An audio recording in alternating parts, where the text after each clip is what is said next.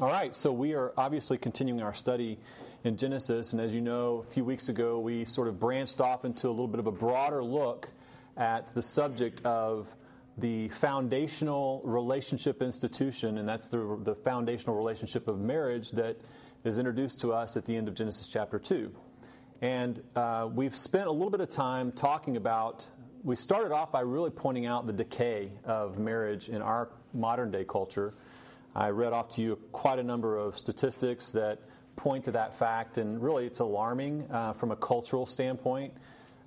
We also highlighted the fact that the degradation of marriage in general is not just a secular culture problem, but it's also a problem within the context of professing Christian people of some profession of faith, of religious people in general. It's not just confined to a secular society, but it also encroaches upon the church and on people of faith. So it's our problem. It's not just the problem of the big nasty world out there. This degradation and decline in an understanding of biblical marriage as a foundation of human interaction and relationship in society, and the importance of it, the significance of it, is really, for the most part, lost on most people, both religious and non-religious.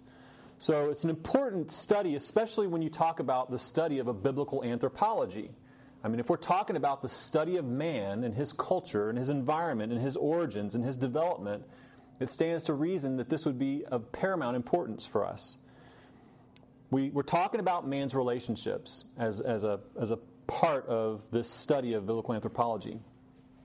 In 1987, the end of 1987, and really at the beginning of 1988, two Christian organizations were formed.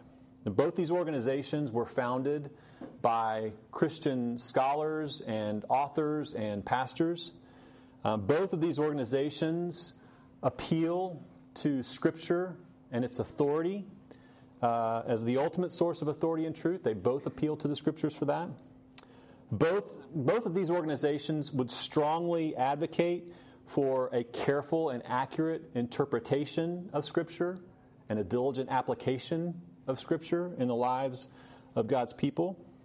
Both of these organizations are focused upon the promotion of biblical relationships, particularly those between men and women in marriage and in the church and in society.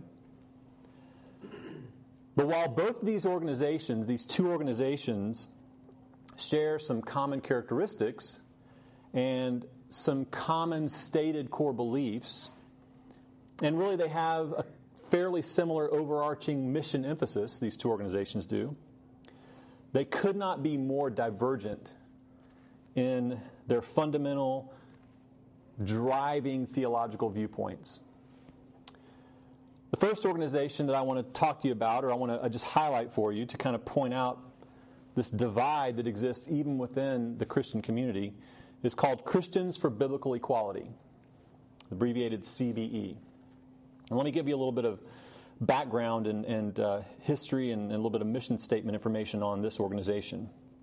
Christians for Biblical Equality is a nonprofit organization of Christian men and women who believe that the Bible, properly interpreted, teaches the fundamental equality of men and women of all ethnic groups, all economic classes, and all age groups based on the teachings of Scripture, such as Galatians 3:28, which states, "There is neither Jew nor Gentile, neither slave nor free, nor is there male and female, for you are all one in Christ Jesus." So far, sounds pretty good.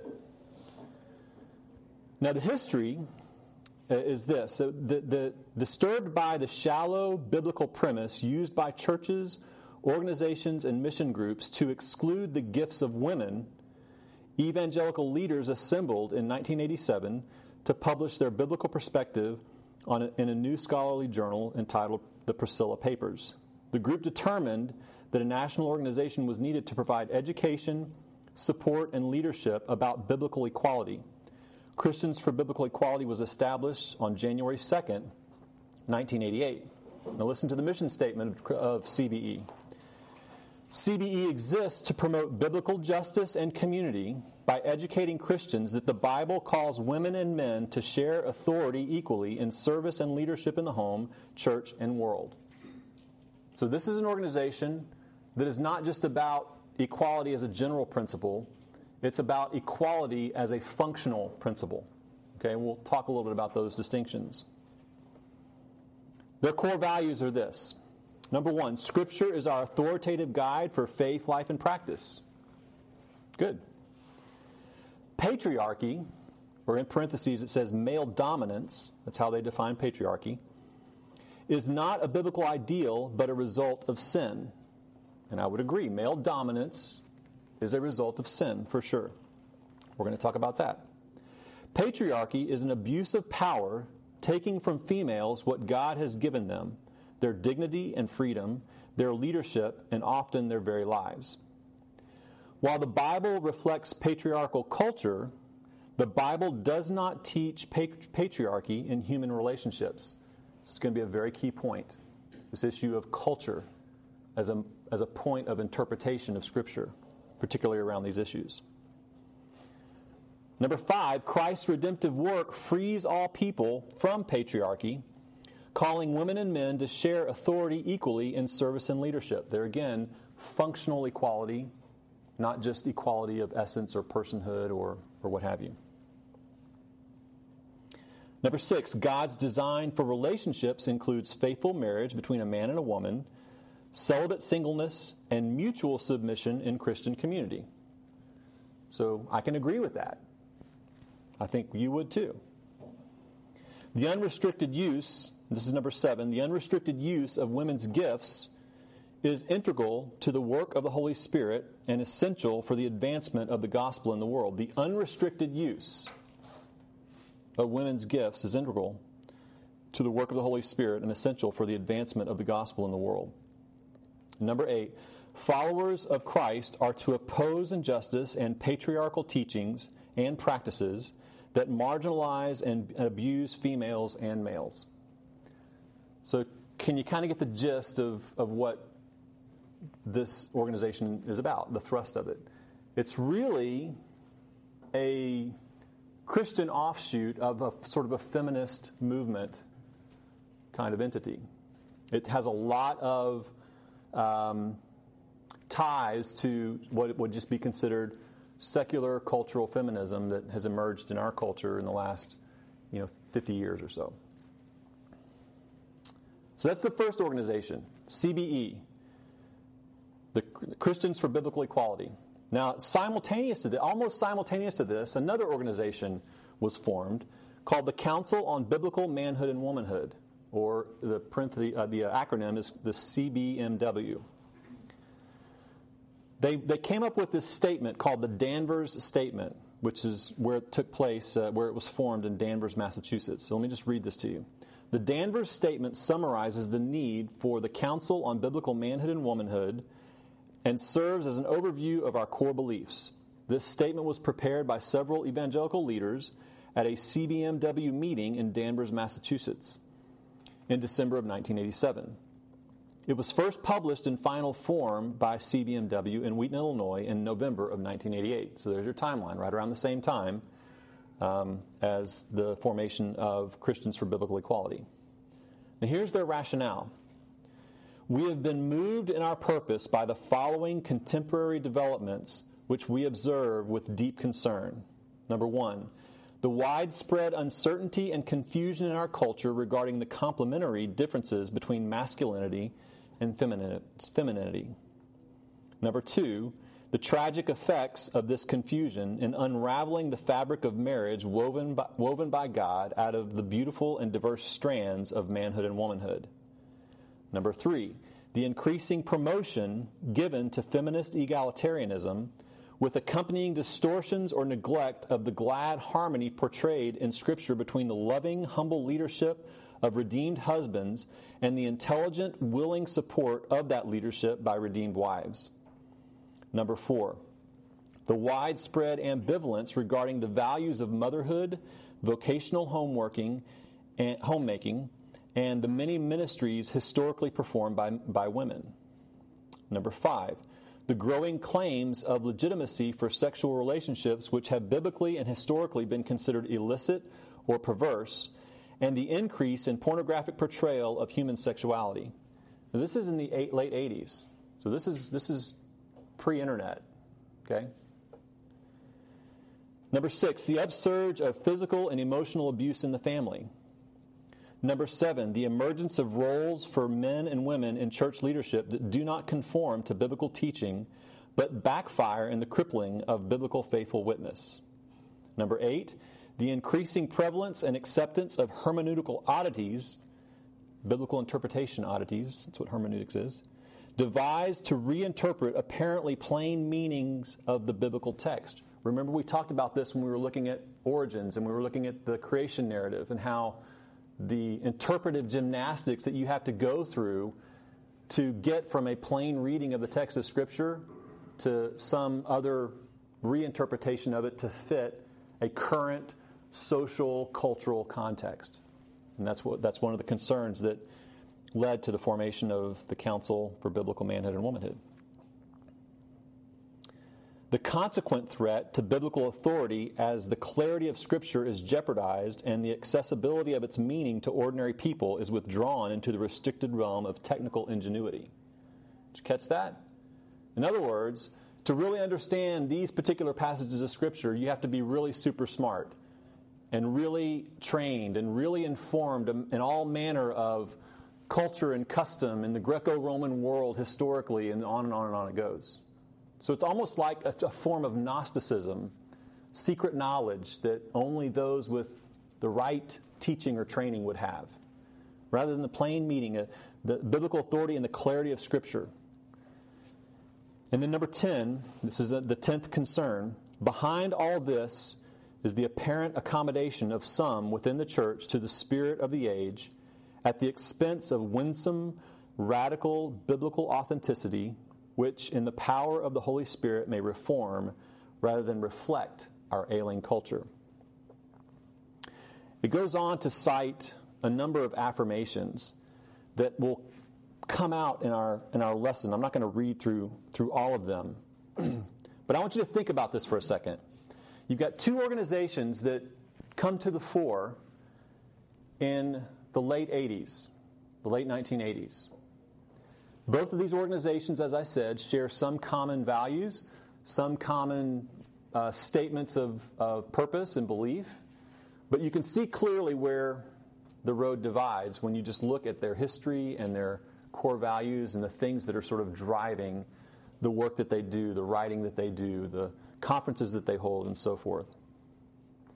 Now I want you to think about this. Fast forward now. Listen to the last affirmation of Council for Biblical Manhood and Womanhood. Listen to what they say. They say, we're convinced, this is back in the late 80s, we are convinced that a denial or neglect of these principles will lead to increasingly destructive consequences in our families, our churches, and the culture at large. Now fast forward 28 years to the modern day. And we read things like this. In August of 2015, Target became the next corporate power after Amazon to rid themselves of all gender designations and labels for children's toys and bedding. Target and Amazon obliterating gender distinction in children's toys and bedding. Recent survey data from the Pew Research Center finds that a public that is deeply divided over the role marriage plays in society. Survey respondents were asked which one of the following statements came closer to their own views. The first statement, society is better off if people make marriage and having children a priority. Or, second statement, society is just as well off if people have priorities other than marriage and children. Some 46% of adults chose the first statement, prioritization of marriage and family and children. 50% chose the second. It's just not that important. After being told by users that it's 58 existing gender options are not inclusive enough, Facebook has relented and given its U.S.-based members a chance to fill in their own gender as they wish. Facebook will also allow users to select between 3 pronouns: him, her, or their. Facebook. 58 gender designations. You read the list and it's like, it's almost like a foreign language is being spoken now as it relates to gender. It's unreal. I thought about reading off some of the list, but I thought that would be, some of it's kind of offensive and some of it's just like, it's just meaningless pap. It's just goofy.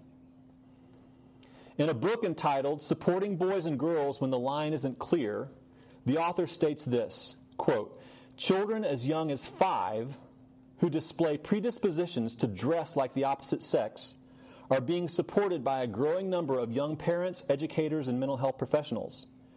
Doctors, some of them from the top pediatric hospitals, have begun to advise families to let these children be, quote, who they are, to foster a sense of security and self-esteem.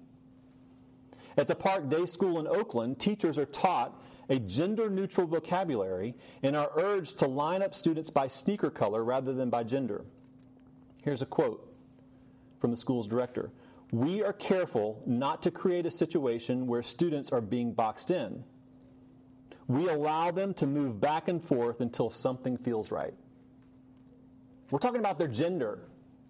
Okay, we're not talking about their mood. 5-year-olds or this day school. Dr. Robin D., the director of regional mental health for Kaiser Permanente in Northern California, said, quote, "Our gender identity is something we feel in our soul, but it is also a continuum and it evolves," end quote. This is a doctor for Kaiser Permanente. And then here we come, us fuddy-duddy, stuck in the mud, Bible-thumping Christians, when we come to passages like Genesis. "Let us make man in our image and in our likeness. Let them have dominion over the fish of the sea and over the fowl of the air and over the cattle and over all the earth and over every creeping thing that creeps on the earth." So God created man in his own image. In the image of God created him. Male and female created them. And he blessed them and said, "Be fruitful and multiply and replenish the earth and subdue it and have dominion over the fish of the sea and over the fowl of the air and over everything that moves on the earth." He said, "It's not good that man should be alone. I will make him a helper fit for him." Fit for him. And out of the ground the Lord God had formed every beast of the field and every bird of the heavens and brought them to the man to see what he would call them, and whether the man called every living creature, whatever the man called every living creature, that was its name.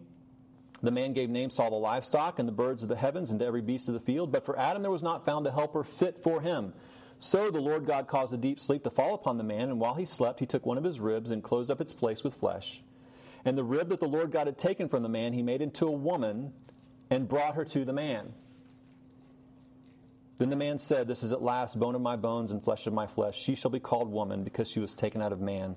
Therefore a man shall leave his father and his mother and hold fast to his wife, and they will become one flesh." Male and female, man and woman, made for each other, fit for each other, and this is being completely obliterated in our culture. Now, I don't say all this to say that those who are a part of Christians for Biblical Equality would advocate a complete obliteration of gender distinctions. They wouldn't. In fact, in one of the statements that I read about their core values, they value monogamous marriage, male and female relationships, and monogamous marriage. But here's the problem. Is it possible for any of us individually or any organization of Christians collectively, whether in the context of a local church or some other Christian parachurch organization, is it possible for us, as a stated purpose, to deviate even in the slightest measure from the clear and plain teaching of Scripture and not do massive damage, not have even unintended consequences take hold? For example, if you're a part of a church or a part of a family in which male and female roles, gender roles in the context of marriage and family or in the context of the church or in the context of society are in some ways co-opted by a secular mindset, an unbiblical mindset, and you grow up in that environment, could that not possibly lead to further deviation on the part of that child as they grow up? I mean, who knows what the reciprocal, unintended consequences and fallout of this might turn out to be, generation after generation. And this is where we are. We talked about this a few times before. The ideal that is laid out to us in Genesis chapter 2 is still the ideal. Even though there was a fall, and even though there was a curse that corrupted that ideal in male-female relationship and marriage, it is still held up as the ideal. Jesus himself held it up in Matthew chapter 19. So guys, listen. When we talk about a biblical anthropology, and we zero in on this subject of marriage and family as a foundational component of human relationship, it is critically important that we understand what the Scriptures teach. We looked last time, and we looked at this a few times before, that man and woman's relationship to and their role within God's created world is that of representative ruler, both created in the image of God, both called to multiply and fill the earth. So the call, the mandate of procreation, and then the mandate of dominion was given to both of them equally. But there's distinction as well. And we introduced this last time, that man and woman's relationship to one another in marriage and the carrying out of this representative rule is that man is a responsible head and woman is a complementary helper. And we walked through the passages that just reiterate that.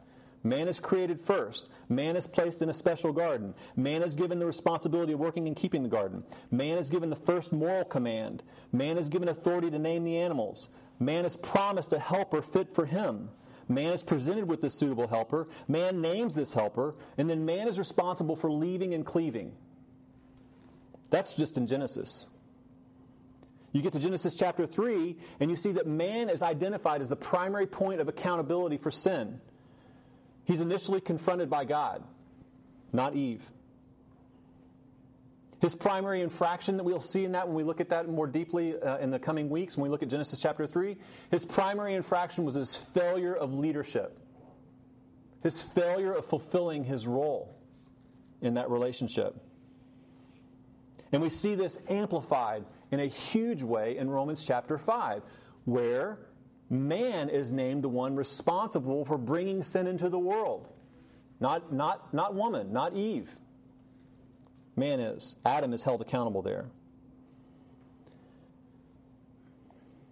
So when we go to the New Testament, we see this model re-emphasized, reaffirmed. And we talked a little bit about that.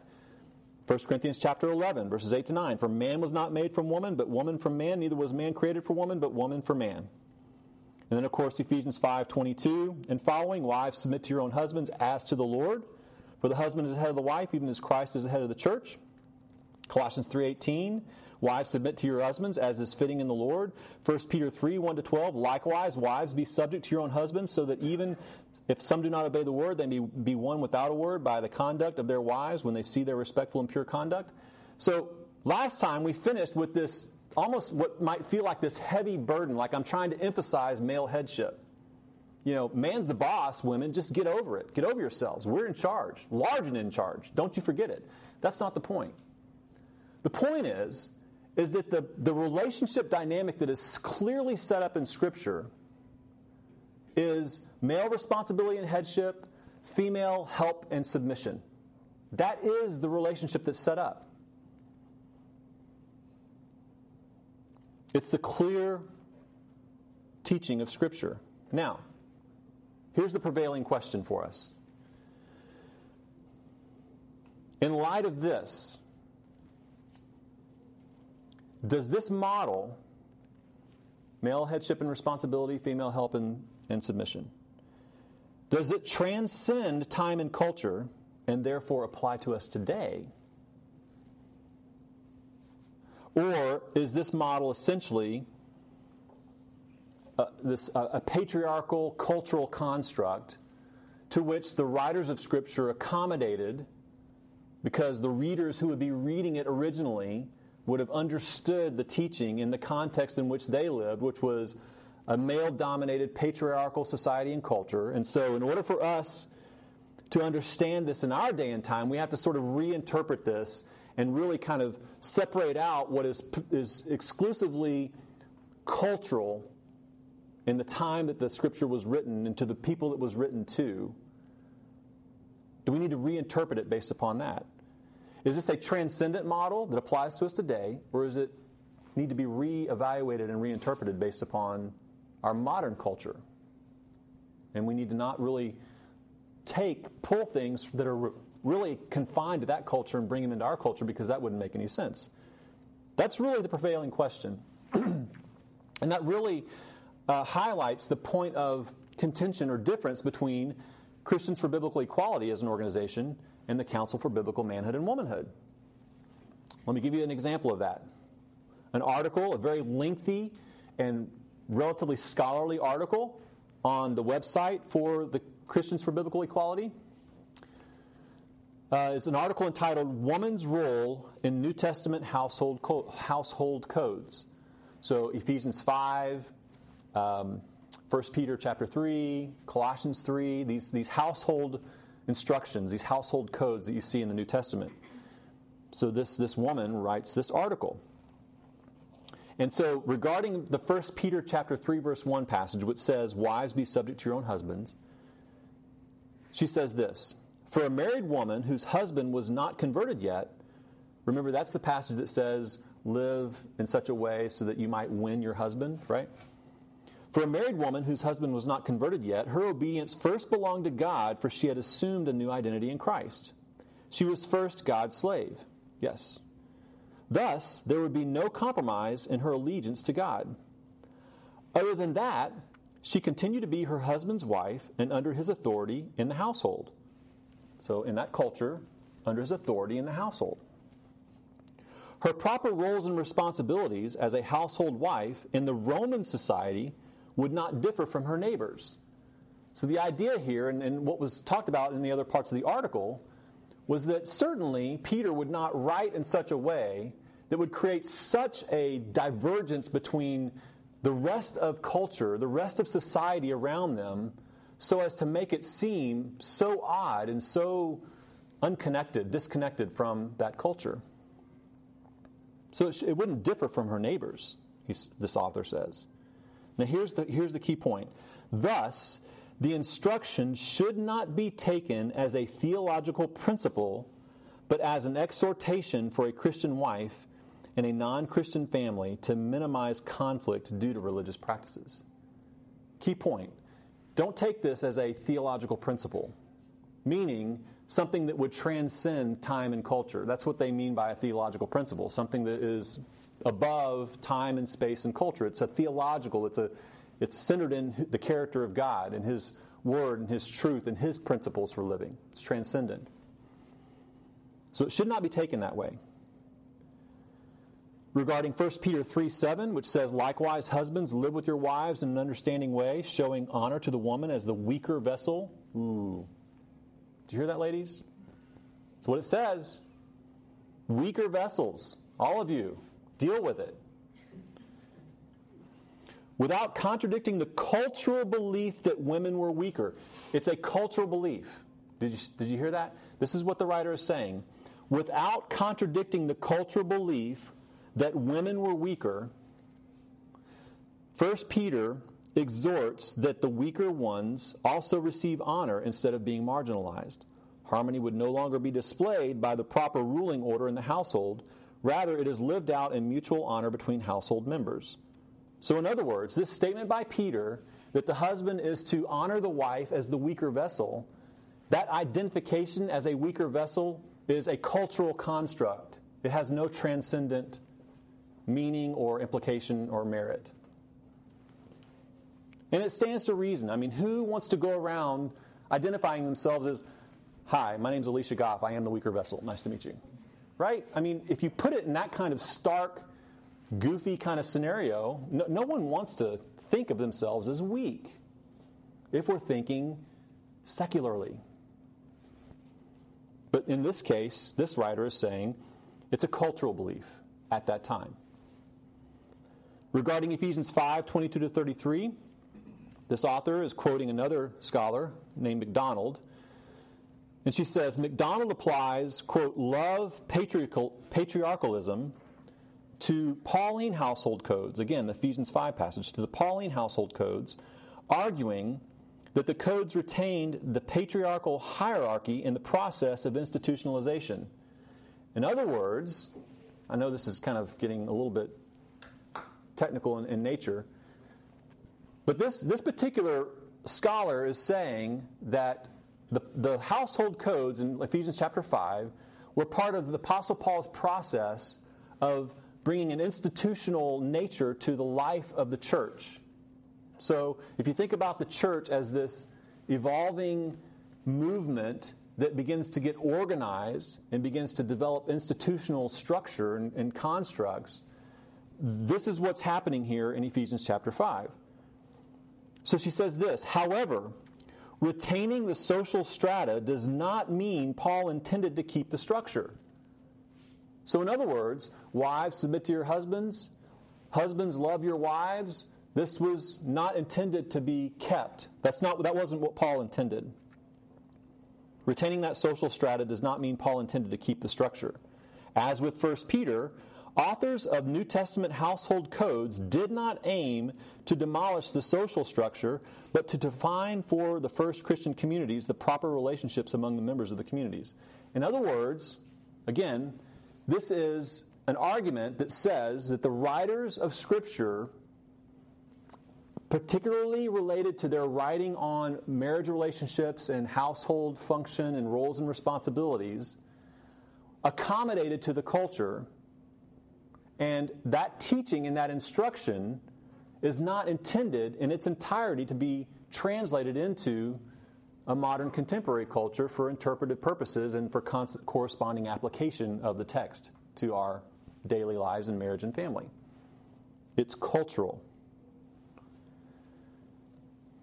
Okay. So let's look at Ephesians chapter 5. If you want to turn there. We're going to spend some time in Ephesians chapter 5.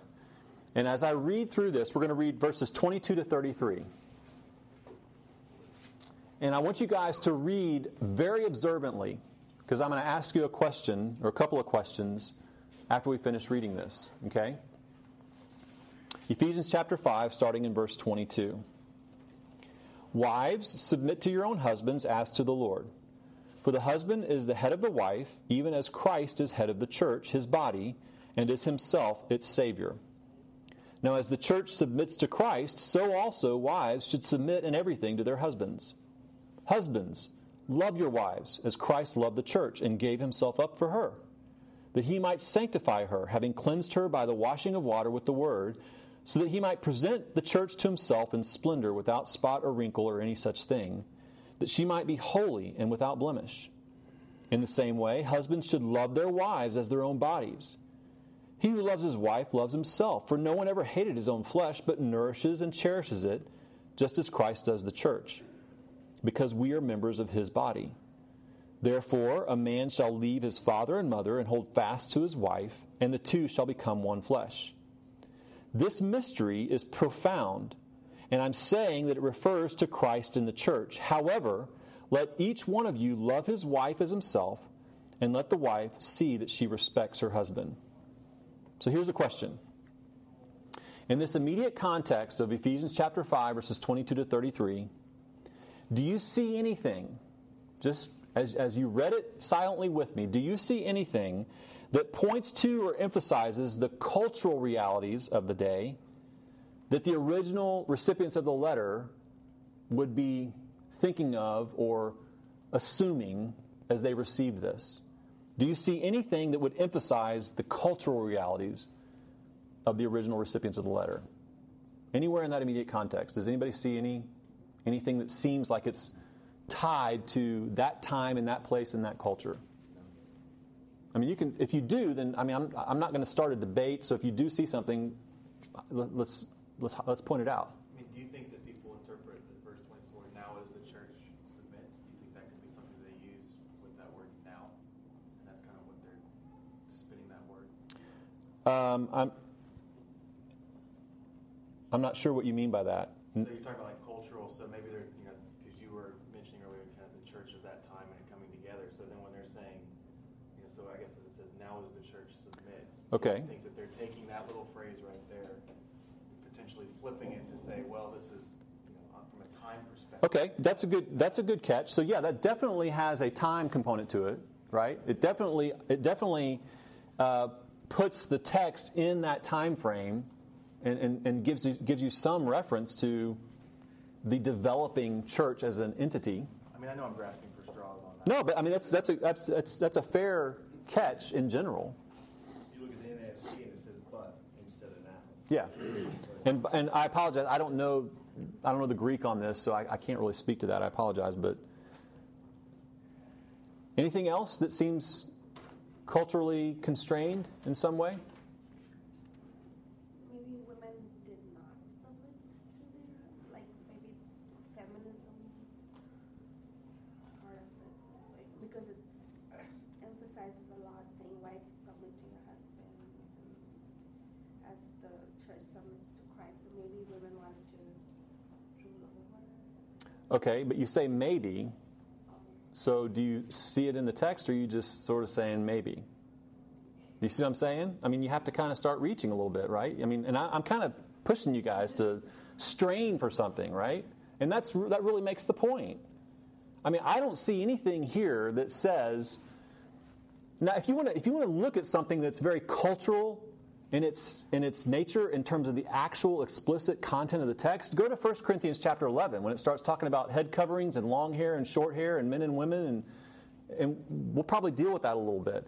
That has explicit cultural, local, time and place references in that passage that are unmistakable. I mean, it's all over that text, and it's a bit of a sticky wicket to work through, admittedly.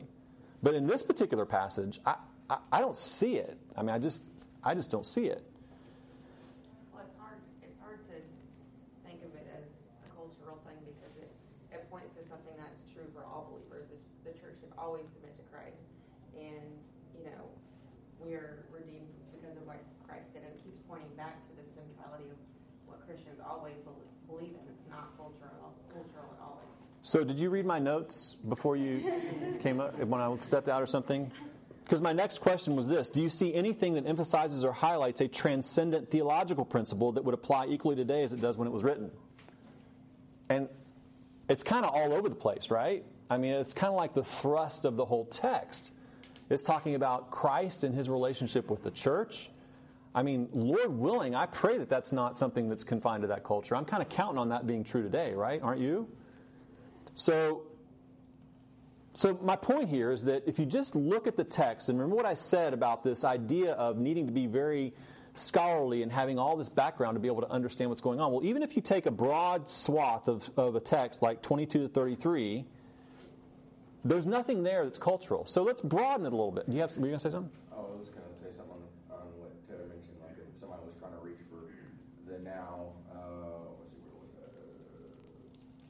now as the church submits to Christ, talking about the, in the age of the church, Christ has come, the church has begun, Acts and all that. If you want to talk about Christ's relationship with the church, his plan for the church, and whatever, I mean, just back in Ephesians chapter 1, it's talking about in love he predestined us for adoption as sons through Jesus Christ. I mean, so the church was a reality that was predestined before creation. So if you want to talk about that relationship with Christ, the church, and how husbands are supposed to be modeling that. Yeah. Then I mean that in and of itself is a timeless truth. So. Yeah. So if you really want to broaden the context, so okay, we don't want to get too particular. Let's just look at this particular section and say that there's no cultural reference here, so obviously it's not a cultural thing. Let's broaden the context. I wasn't even going to go all the way to chapter 1, which is a very good point. I mean, you could start in Ephesians chapter 1, and you're talking about transcendent realities of before time began elective purposes of God. Okay? So you don't get more transcendent than that. Okay? But even if you just turn to Ephesians chapter 3, look at Ephesians chapter 3 real quick. In chapter 5, verse 32, Paul mentions this mystery, right? This mystery of the church. Well, look at Ephesians chapter 3 and look at what Paul says here. For this reason, I, Paul, a prisoner for Christ Jesus, on behalf of you Gentiles, assuming that you have heard of the stewardship of God's grace that was given to me for you, how the mystery was made known to me by revelation, as I have written briefly. When you read this, you can perceive my insight into the mystery of Christ. We're talking about the mystery of Christ. We're not talking about Ephesian culture and society. That's what the Apostle Paul is talking about. He says, when you read this, you can perceive my insight into the mystery of Christ, which was not made known to the sons of men in other generations, as it has now been revealed to this holy apostle, to his holy apostles and prophets by the Spirit. This mystery is that the Gentiles are fellow heirs, members of the same body, and partakers of the promise of Christ Jesus, in Christ Jesus through the gospel. Of this gospel, I was made a minister according to the gift of God's grace, which was given me by the working of his power. To me, though I am the very least of all the saints, this grace was given to preach to the Gentiles the unsearchable riches of Christ and to bring to light for everyone what is the plan of the mystery hidden for ages in God who created all things, so that through the church the manifold wisdom of God might now be made known to the rulers and authorities in heavenly places. This is according to the eternal purpose that he has realized in Christ Jesus our Lord, in whom we have boldness and access with confidence through our faith in him. So I ask you not to lose heart over what I'm suffering for you, which is your glory. We're talking comprehensive, transcendent purpose that the Apostle Paul is writing about. This mystery that was long hidden for the ages is now being revealed. We're talking about this transcendent rollout of redemptive history according to God's eternal plan. Guys, I'm making a big deal about this because it's so important that we understand that when you come at Scripture and you force into it things from a secular mindset, you're going to go astray. It's going to be disastrous. So, if we affirm that a model of male responsibility and headship that is complemented by female help and submission, particularly within the context of marriage, is the defining relationship model that we see throughout Scripture. And if we conclude that this model is based upon applicable, transcendent, and inspired principles rather than culturally confined accommodations by the writers of Scripture, then it is imperative that we seek to deeply understand this model so that we can live out our respective roles as men and women and husbands and wives with increasing faithfulness to the glory of God. So we're going to look at over the next, probably just next week will be our last week in this, I think. But we're going to look at this whole subject of the marriage relationship and the roles of men and women in that context. And I'll go ahead and give you kind of the outline that we're going to follow. We're going to see that the complementary roles of male responsibility and headship and female help and submission are innate. They're innate to us. They're tied to how we're made, is another way to say it. We're going to see that the complementary roles of male responsibility and headship and female help and submission are transcendently purposeful. They're transcendently purposeful. We've just alluded to some of that. We're going to find out that the complementary roles of male responsibility and headship and female help and submission are comprehensively practical. They kind of work well when they're done well. They have a real practical implication to them. The complementary roles of male responsibility and headship and female help and submission require supernatural power. The converse to that is, in particular, female or wifely submission and help is not a function of weakness. It is a function of tremendous supernatural power that's required. And we'll talk about that. We'll expand on that. And herein lies, I think, the big problem, is that this idea of submission, female or wifely submission, and being a helpmate, a suitable helper, is in a very secular, self-centered way, it just seems demeaning and degrading intellectually. And then that mindset is compounded by the fact that the world is full of, and has historically for the ages been full of, Yahoo men who either don't lead or who overlord women and abuse their role and their authority. And so the problem is compounded by sin. But it requires supernatural power, both of these roles. We're also going to look at how the complementary roles of male responsibility and headship and female help and submission are not mutually exclusive in their respective functions. Meaning simply this: the female's role of helpful submission does not mean that she never leads. And the man's role of responsibility and headship does not mean that he never helps and supports and serves. They're not mutually exclusive. That's another thing that gets in people's heads. We're also going to see that the complementary roles of male responsibility and headship and female help and submission are not contingent upon reciprocal faithfulness. In other words, me fulfilling my role faithfully is not contingent upon my wife fulfilling her role faithfully. I don't get to play that card. I don't get to make the claim of, well, if she would just do what she's supposed to do, then I would do what I'm supposed to do. And vice versa. It doesn't work that way. It is not contingent upon some notion of reciprocal faithfulness. We're going to see that the complementary roles of male responsibility and headship and female help and submission, they stand at the epicenter of Christian sanctification. In other words, if you take a passage like in Philippians chapter 2 that says to work out your own salvation with fear and trembling, for it is God who is at work in you, both to will and to work for His good pleasure. Take a passage like that and you ask yourself the question, okay, so how do I work out my salvation? What do I need to do? Well, I can tell you that if you're married, then that relationship stands at the epicenter of sanctification. And we'll see that as well when we look at Genesis chapter 3. And then we'll also see that the complementary roles of male responsibility and headship and female help and submission are profoundly satisfying. Profoundly satisfying. So I'm looking forward to getting into this. I hope that God blesses it and uses it to kind of reaffirm what we already know and believe, or maybe provide some insight into some things that we haven't thought about before. And we'll jump into this outline starting next week. Let's pray.